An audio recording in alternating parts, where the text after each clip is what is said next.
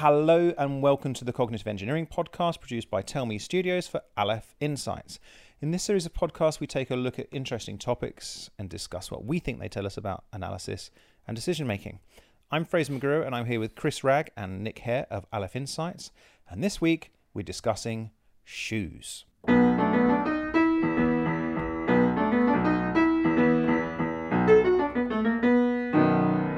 So Nick, I believe you have a social engagement coming up, and shoes are a factor in this. Tell us. Yeah, well, I'm going to a wedding in Italy in about a month's time, and it's I'm an usher, and so that means the groom has very kindly bought me a suit, but part of the condition of this suit. Of owning this suit is that I have to wear tan shoes. It's a very dark blue suit, and in order to fit in with the other ushers, I need to wear a pair of tan shoes. That's very Italian, tan yeah. shoes. Well, the problem is that I don't own any tan shoes. In fact, I've only got two pairs of shoes, which one is my comfortable pair, and the other is my smart pair, and they're both black. Anyway, so I conducted a quick survey of I was actually in a pub at the time with him this weekend, and I was asking various random members of the population of Bournemouth how many of them had tan shoes, and the answer was actually only about 2 out of 10 people we asked owned tan shoes. But the other people there did own tan shoes. So the other people going to the wedding, apparently needing tan shoes was not an issue for them.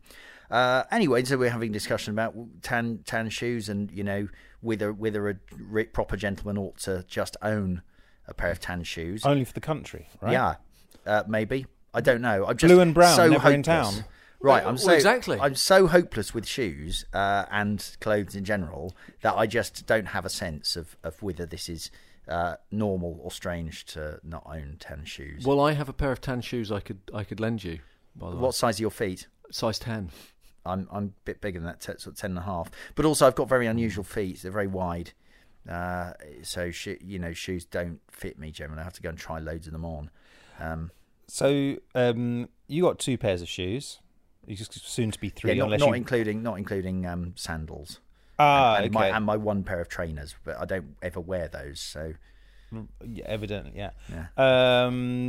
Chris, I think I've only got 1 pair of shoes. Then, right? If we're counting flip flops out of this, yeah, then... we are a shoe poor group of men here. Chris. Yeah, well, again, it depends what you define as a shoe. But I've got footwear. I've got a lot of footwear for all sorts of different activities: hiking, running, playing various sports, and doing various different physical activities. But in terms of posh shoes, I think I've got 2 pairs of posh shoes. I've got 1. I suspect we're unusually low on shoes as a group. I think we are. So what does that tell you about us then? So if you were capture I mean this is the age old issue. Everyone's granny will tell them that you can tell a lot about a man by his shoes. And I know, for example, it's a lot of older people didn't like Kenneth Clark because he used to wear these sort of brown suede shoes, I think, which were considered very shabby. And so what this immediately makes you think that we're talking about a signalling game. So in game theory, a signalling game is one where you are behaving in a certain way which isn't directly related to the thing you're interested in, but for various reasons may still give you information. Now, in signalling games can come in various different forms, but there's really two main cases that we need to think about. One is where there is a benefit to both sides, for the sender and the receiver, to give accurate information. So this is where, let's say that by using the right shoes, I could, for example, indicate my sexual orientation, and that might benefit everyone, because it means that you'll instantly be able to spot other people who are, of the appropriate sexual orientation to yourself. That's probably, but then there's another case where your interests aren't necessarily aligned, and perhaps you'd like to. It would be better. There are good types and bad types, and it'd be better if you could imitate the signals of a different type. So here, the good example might be, well, let's say that certain pairs of shoes are only worn by rich people, and let's say that rich people get an easier time of it getting into restaurants and things. Well, if you were poor, you might still want to wear the shoes of a rich man's shoes, for example. So that's a kind of signalling situation where you couldn't necessarily trust the information. Now, shoes actually have quite a high potential bit rate of information, right? Because shoes can come in lots of different forms. So in theory, a shoe gives you quite a lot of information that you can transmit. Now, the question is, do people use shoes for signalling? And the definitive piece of research on this is Gillath and Barnes et al. 2012, where they were interested in this question. Could you just, by basically taking people, measuring them on various aspects of their personality, their income, their age, and so on, and just taking their shoes of preference, so which shoes do they like to wear the most, could other people make those judgments about them? And people were astoundingly accurate in their ability to assess things like political orientation, income, age, extroversion, gender, openness. Gender is the easiest one, but just by looking at people's shoes, so basically it's pretty definitive. Yes, you can tell a lot about a man by the shoes that he wears. Okay, so let's sort of bring it back down. So what can one tell about us then, who don't own many shoes and just got one or two pairs knocking around between us? Yeah, well, maybe we're not planning to signal too much that we want. Well, and that's the point, isn't it? That we're signalling through lack of signalling. Am I right? Right, but this is this is indeed one of the things that they were looking at. If for example, people who are very open tended to have bright, colourful shoes. And openness is, the sort of openness to experience, your preference for variety, and so on. People who are, I suppose the interesting things are emotional stability, which was negatively correlated with pointy toes and high heels. If you have casual and comfortable shoes, you're more likely to be emotionally stable. So which I think if our shoes are like mine and kind of a bit not terribly well kept and just chosen for comfort rather than flashiness, then it probably means we're emotionally stable. I think there's meta signalling going on as well, because the shoe fashions obviously evolve. It's a dynamic. So pointy shoes may be fashionable at one stage and not fashionable, strange at another stage in time. But I think there's a type of person who wears a fashionable shoe, whatever that might be. Yeah, but that's don't worry, they've got that covered, right? And they found that basically having stylish shoes and that were neat and clean and well kept was associated significantly with attachment anxiety. So basically, if you want to be liked by people, the extent to which you care about being liked by people will predict the fashionableness of your shoe.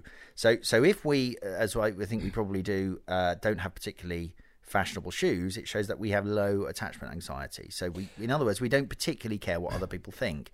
Now that is we are based, as the youth would say. But people, the point is that people do pick up on that. So even though, the point is, we are really good at using information about people's shoes, which shows that we are very good actually at making snap judgments and at using information really effectively. You see, I think there's something about shoes uniquely that is quite good for signalling information, because it's not at eye level, so you can surreptitiously check somebody out and gain this information without it being obvious, like without you sort of eyeing their jewellery. Yeah, you can hide under like the table, check out which people you want to talk to, and then pop up exactly at the appropriate spot. Yeah, that wouldn't be strange at all.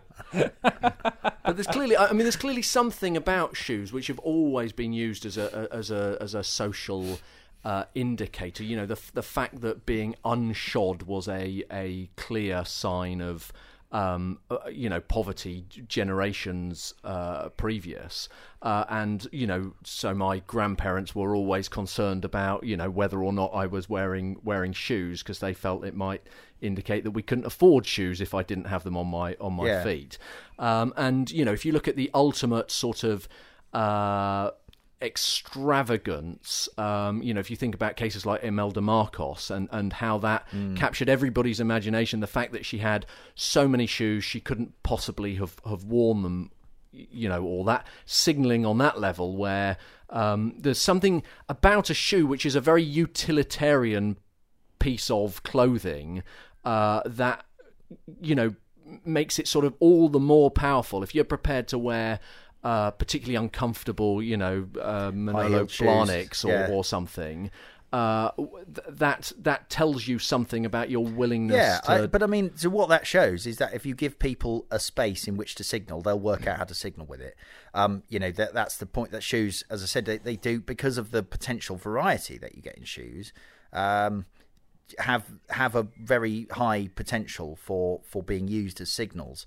So I mean, I think things like so if we, in order to, so I was mentioning there are signals that we want to send because we want them to be received accurately, and so there are things like, I mean, the state of repair of your shoes and how expensive they are is negatively related to political ideology, for example. So liberals, at least I have to say, all of this is prefaced with in their study group, which was generally people in their early 20s who were college students.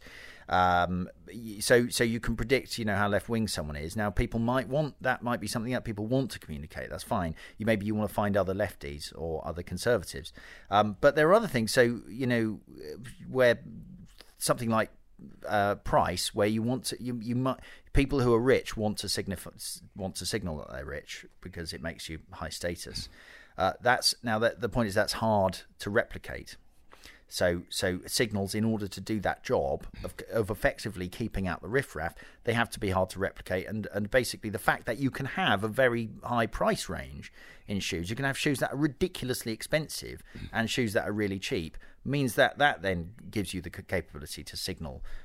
It's harder to do that with something like a tie, because it's very hard to get. It's very hard to spot an incredibly expensive tie. But also, it's one of the things that Chris is saying is that shoes are, one of the ultimate things in utility. Pretty much everyone's got to have a shoe, but at the same time, there's a huge variety and all sorts of price ranges and styles, and so it offers both. It's very common. It's everywhere, but with lots of variety I think, as well. Like Nick, you were saying about it's giving people the space to signal, and some places where you think, okay, no, that shoe really is utilitarian. You look at Wellington boots now, and the fact that they have become a fashionable item, and one which there is a large price differential in. If you look at what happened to sneakers in the US, and the designer Tinker Hatfield and the Air Jordans, those of you are old enough to remember them, and how the price that they fetched, and that people were even murdered over these shoes. They were considered such high status items, and there's something that principally is about stopping you from spraining your ankle and slipping over, and yet becomes this highly desirable item. I think that's it's one of those things where you could say that having a social uniform, I would guess that 100 years ago all middle class people would have very, very similar shoes. Now, if you go to the average office, you might find a mix of different colours, different shapes. You might find some people wearing trainers, and the people have the ability to signal far more now. So perhaps the amount you can tell about someone's shoes has increased significantly. Which begs the question: where are shoes going? In the future. Well, that's a good point, actually, because we're close to sort of going in the direction of wrapping up, and so that's a good question to pose. So exactly what Chris said. Where are we going shoes? What's the future of shoes? Well, one of the things that's being developed, or in fact been developed, I don't know if you remember the Back to the Future Michael J. Fox self-fastening trainers. That technology is now has been developed and is being refined.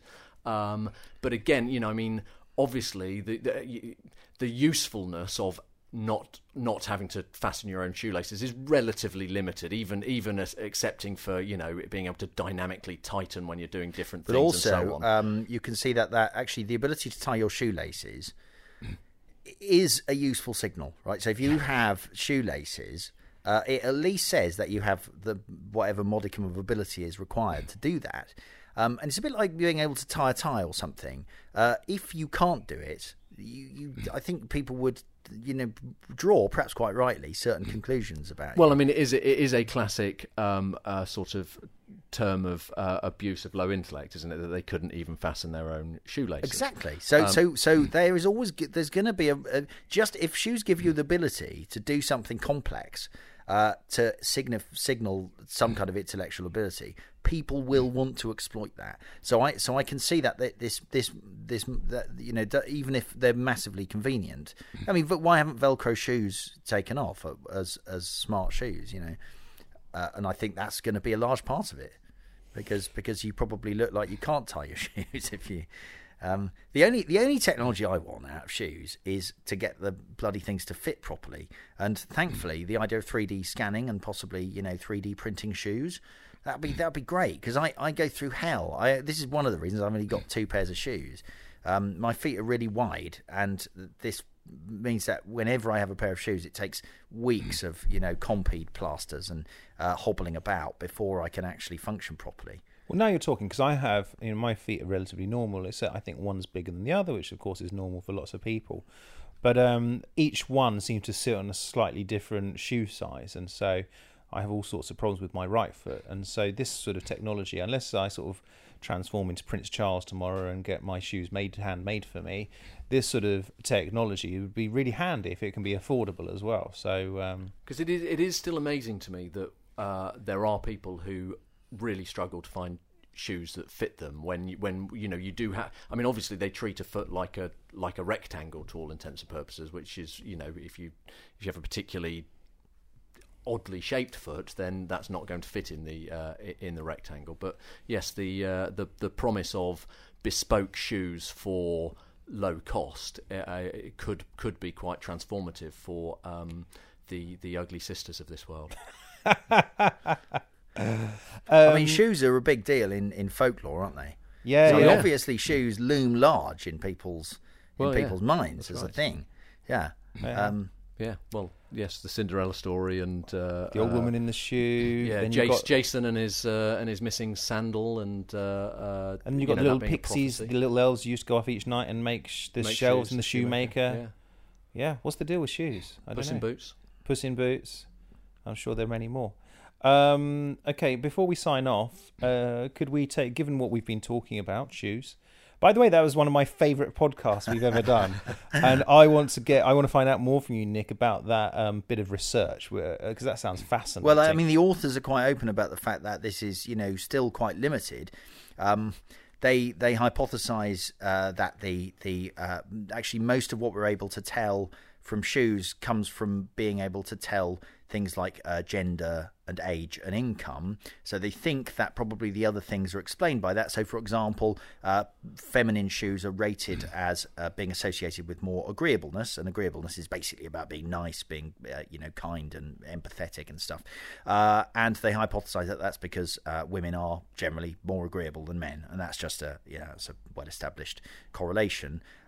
So, you know, more research is needed really to find out what we're really learning from people's shoes.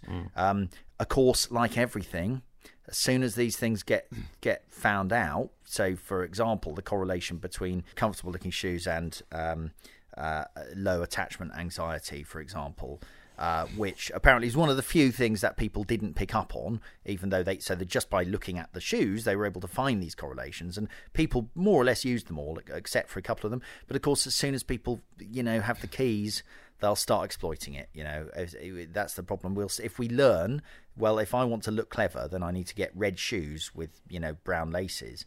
then we'll all be doing it, and the value of the signal will be lost. But that's why these things evolve. So yeah, but there'll be a new likely. evolution, right? Yeah. So look, just finish off. Let's describe each other's shoes. Chris, tell me about Nick's footwear. He has none. So he's barefooted. He's gone for the caveman look. Yes, he has. He's signalling something. We're in my house, so just to make it clear for listeners that I haven't traipsed across town with no shoes on. My shoes of preference are some black suede boots. You beat Nick, you. Yeah. And tell me about Chris's. He's got what do you call those, deck shoes or something? Yeah, they look like sailing shoes or something. Yeah. So they're kind of he's from the South Coast, and these shoes are exactly what you'd expect a middle class person in the South Coast to be wearing. They're kind of blue plimp soles with white, white laces and white trim. Yeah, I'm happy to fit a stereotype. Yeah, he looks exactly like a stereotype of someone you'd see hanging about in a boating shop. Yeah. and or a maximum security prison. Yeah. No. You're not allowed shoes with laces on in those places. Too true. What about me? Scuzzy red flip-flops. Look like you bought them for £1 at Asda. Yeah, I actually had to buy them in Amsterdam. And in fact, they say Amsterdam all over them. And it's because I was in Amsterdam and I was on business there, and so foolishly had not taken flip-flops with me. And I hate wearing shoes. And so whenever I have to wear proper shoes, I just feel very claustrophobic. And I was over there and I desperately needed some. I bought them. They cost about £5 or something. But it's like they're like walking on a tiny, really thin bit of foam, and indeed that's what they are. And so you feel every single pebble underneath them. And the princess and the flip-flop. There we go. But all I would say, they're perfect for a little bit of podcast recording. Okay, gentlemen, thank you very much. I very much enjoyed that. I'm Fraser McGrew. We've been here with Chris Ragg and Nick Hare of Aleph Insights. Thank you for listening, and until next time, goodbye. Bye-bye.